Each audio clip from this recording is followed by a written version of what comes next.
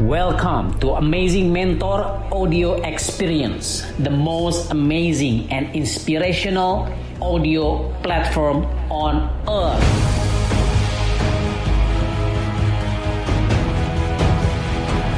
Happy listening. Gue tanya dulu, impian lo apa sih yang paling terdekat sekarang yang pengen lo wujudkan gitu? Paling terdekat.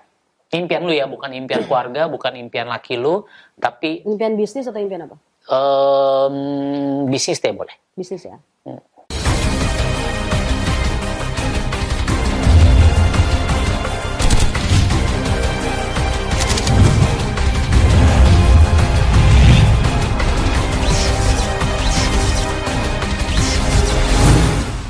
Kalau sekarang impian terdekat ya pengen meng-empowering anak-anak muda di sekitar sih. Jadi empowering anak-anak muda ini bisa ya, jadi kemarin ini sebulan terakhir kita saya sama suami cari daftar nama, kita cari calon-calon pebisnis yang anak-anak muda gitu.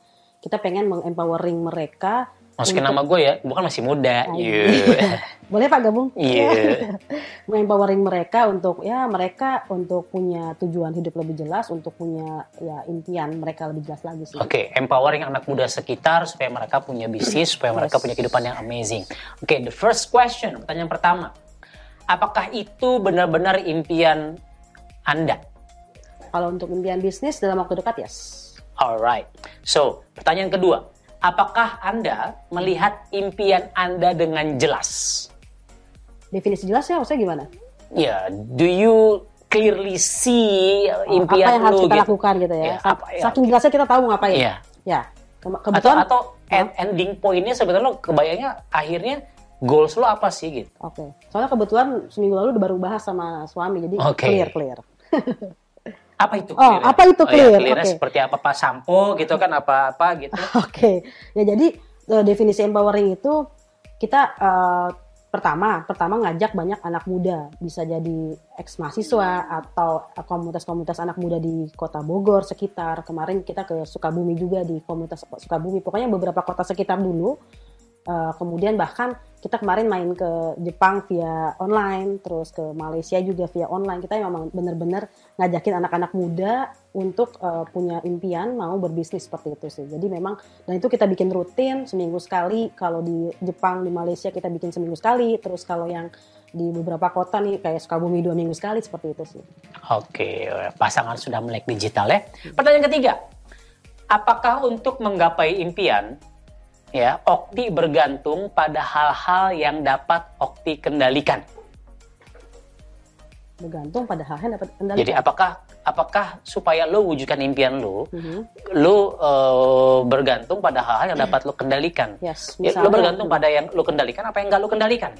Ya, kita bermula justru harus yang bisa kita kendalikan dong. Misalnya kayak tools, kita berbicara tools juga harus sesuatu yang bisa kita kendalikan gitu. Kayak misalnya bahkan dengan Jepang gitu, anak-anak muda di Jepang, anak muda di Malaysia, kita menggunakan sesuatu hal yang bisa kita kendalikan, tools-nya, kemudian ya seperti itulah. Jadi Oke, so selalu sedikit mungkin saran buat teman-teman The Mentors, ya artinya dalam sebuah bisnis sering banyak hal yang nggak bisa kita kendalikan ya, supply barang lah mungkin karena kita harus berhubungan dengan pihak ketiga atau fabrikasinya, mungkin Anda produksi maklun terus produsennya gagal produksi, itu hal yang terkadang nggak bisa kita kendalikan, oke? Tapi Anda harus bisa concern dan put your power gitu ya kepada hal-hal yang bisa Anda kendalikan, under your control. Oke? Yang keempat, apakah impian Okti mendorong Okti untuk mengejarnya?